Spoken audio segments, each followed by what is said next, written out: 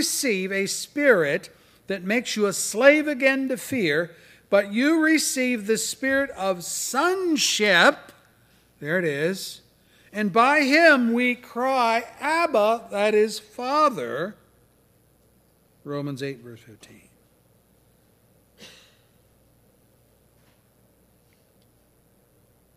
We've been brought into God's family. It's no longer presumptuous for us to say, Our Father who art in heaven. He is our Father. And since we're born anew, we do not revert back to the old slavish and sinful lifestyle that Paul mentioned earlier in verse 7. The sinful mind is hostile to God, does not submit to God's law.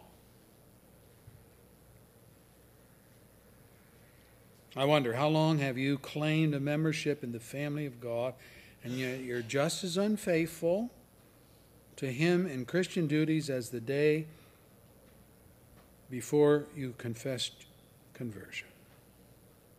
If that's you this morning, then there's something drastically wrong. If you're a child of God, you're going to be a follower of God. You're going to be obedient to his word. You're going to love his word. You're going to love him. You're going to seek to know him more. Third response is given in verse 17 and 18. Now, if we are children, that's the question. If we are children, then we are heirs, heirs of God and co-heirs with Christ, if indeed we share in his sufferings in order that we might also share in his glory. I consider that our present sufferings are not worthy comparing with the glory that will be revealed in us. As believers, we must develop a resignation that things are not always going to go well with us in this hostile world. Our mettle is going to be tested. Jesus put it this way, I have told you these things so that in me you may have peace, but in this world you will have trouble. But take heart, I have overcome the world. John 16, verse 33. The cross did not crush Christ into oblivion,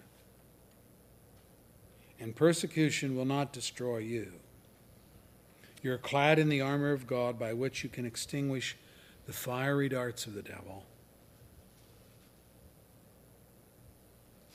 even when they come from your so-called friends, or possibly even from your own family. We're shielded by the grace and goodness of God.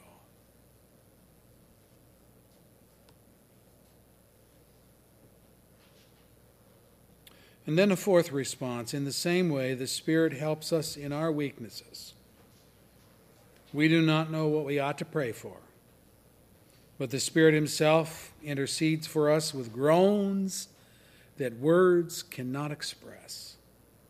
And he who searches our hearts knows the mind of the Spirit, because the Spirit intercedes for the saints in accordance with God's will. Romans 8, verse 26 and 27. You know, adopted children petition God for the not yet adopted. We do. We pray for the lost. We pray for that arrogant rebel, that arrogant mocker, those God-haters who still comprise the people that we love. This is not an exercise in futility. James puts it this way, confess your sins to each other, pray for each other, so that you may be healed. The prayer of a righteous man is powerful and effective. James 5, verse 16. I would almost say that no one is ever saved apart from God's people praying for them. I say, I would almost say that because I don't know for sure if that's the case, but it seems to be a truism.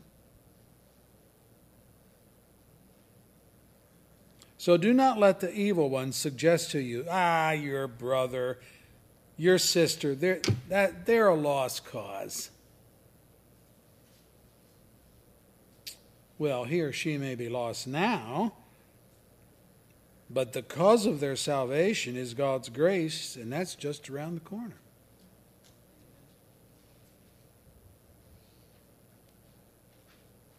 Isaiah says to the lost, Isaiah the prophet says to the lost, seek the Lord while he may be found. Now, did Isaiah not know that they can't seek? They don't want to seek?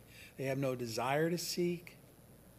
Of course he knew all that. But he still says, seek the Lord while he may be found. Call on him when he's near. I'm not going to call on God. Well, you need to call on God. Let the wicked forsake his way, and the evil man his thoughts. Can they do that? No, but he tells them to do it. Let him turn to the Lord, and he will have mercy on him, and to our God, for he will freely pardon. Let me read the rest of the text. For my thoughts are not your thoughts, neither are my ways, neither are your ways my ways, declares the Lord. As the heavens are higher than the earth, so are my ways than your ways, and my thoughts than your thoughts. Isaiah 65, 6 through 9. It's good to look at verses within context, isn't it? You don't just pull something out of the Bible and quote it. He's saying that in reference to seek the Lord where all you may be found. If you seek, you're going to find.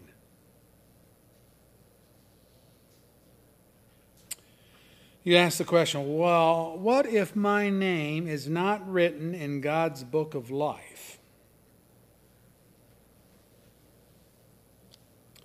You know, those are some of the thoughts that you're called upon to forsake.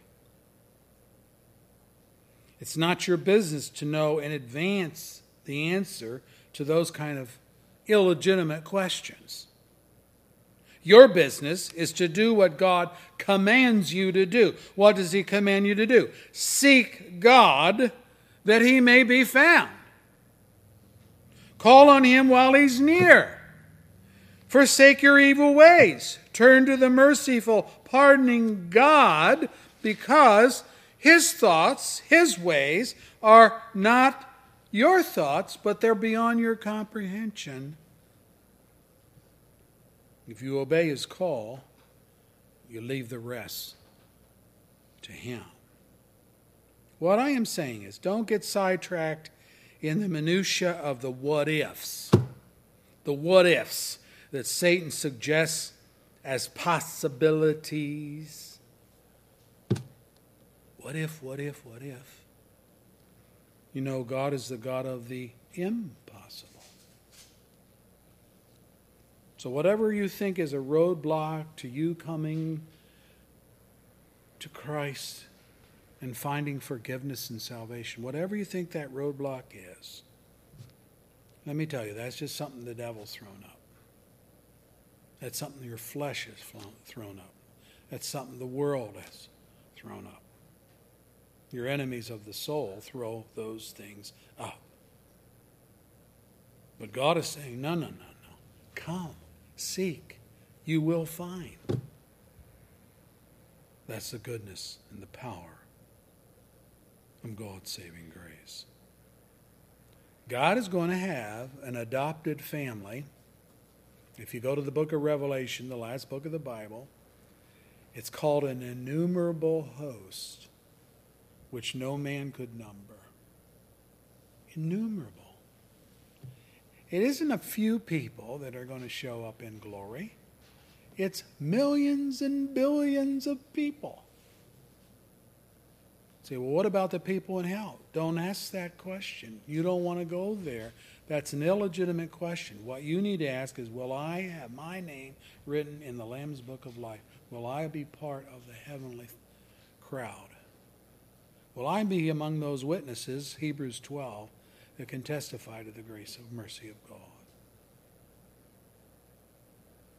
God is not saving a few little people. It's nations of people.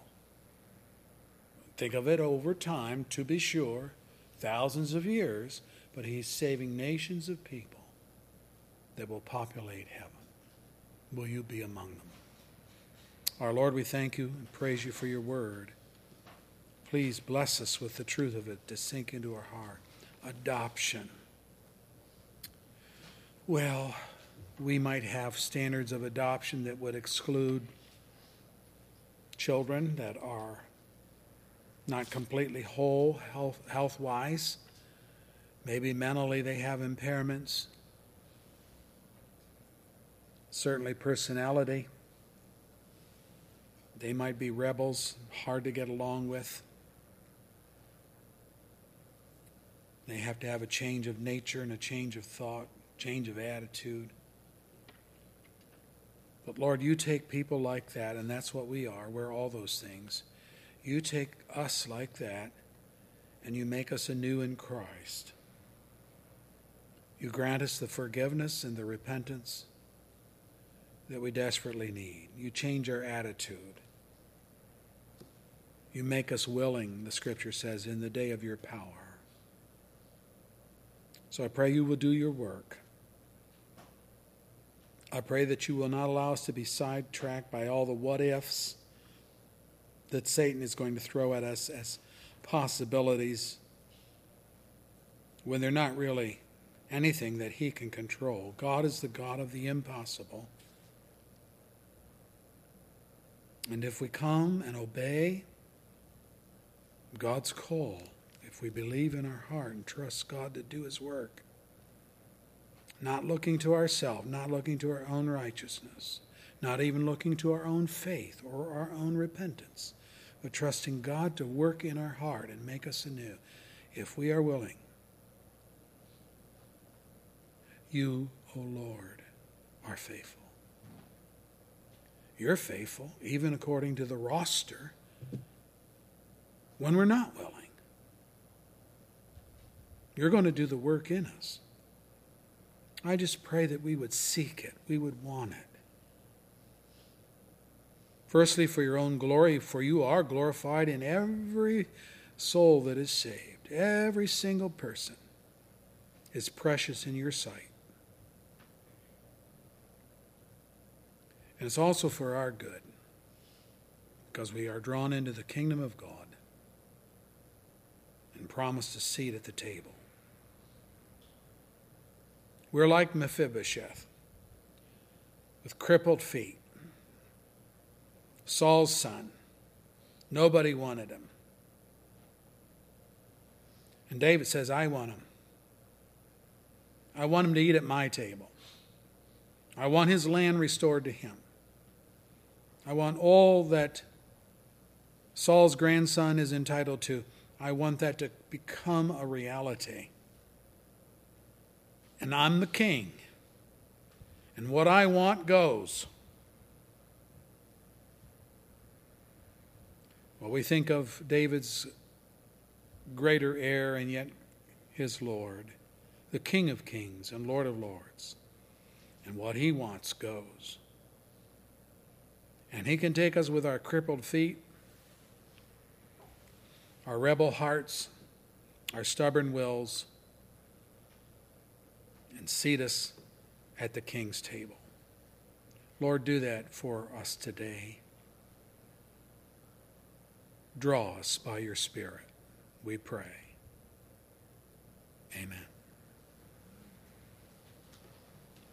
Our closing hymn is from the Brown hymnal number 352. 352.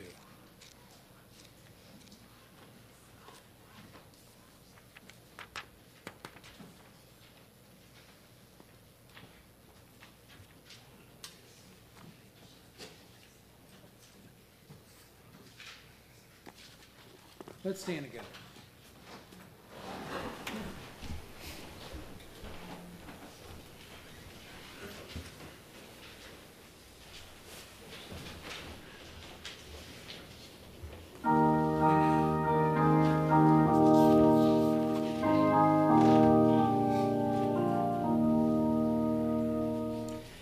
My Father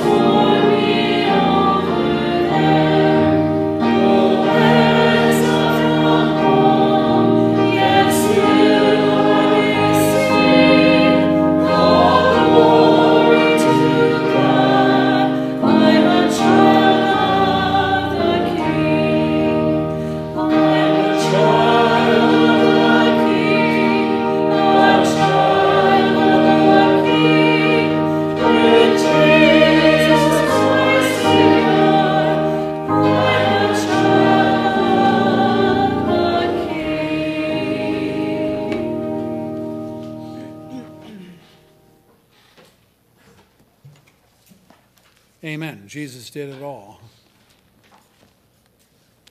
Came upon this earth to die for the sins of his adopted brothers and sisters. So that in John 15 he calls us his brothers. Marvelous thing. Well, if we're brothers, then we're heirs with God and joint heirs with Christ, Paul says.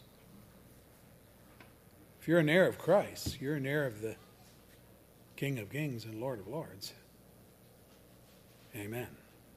See you tonight, 6 o'clock. We gather downstairs for our study with R.C. Sproul, From Dust to Glory. Dust to Glory.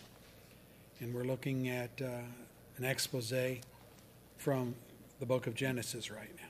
See you tonight at 6.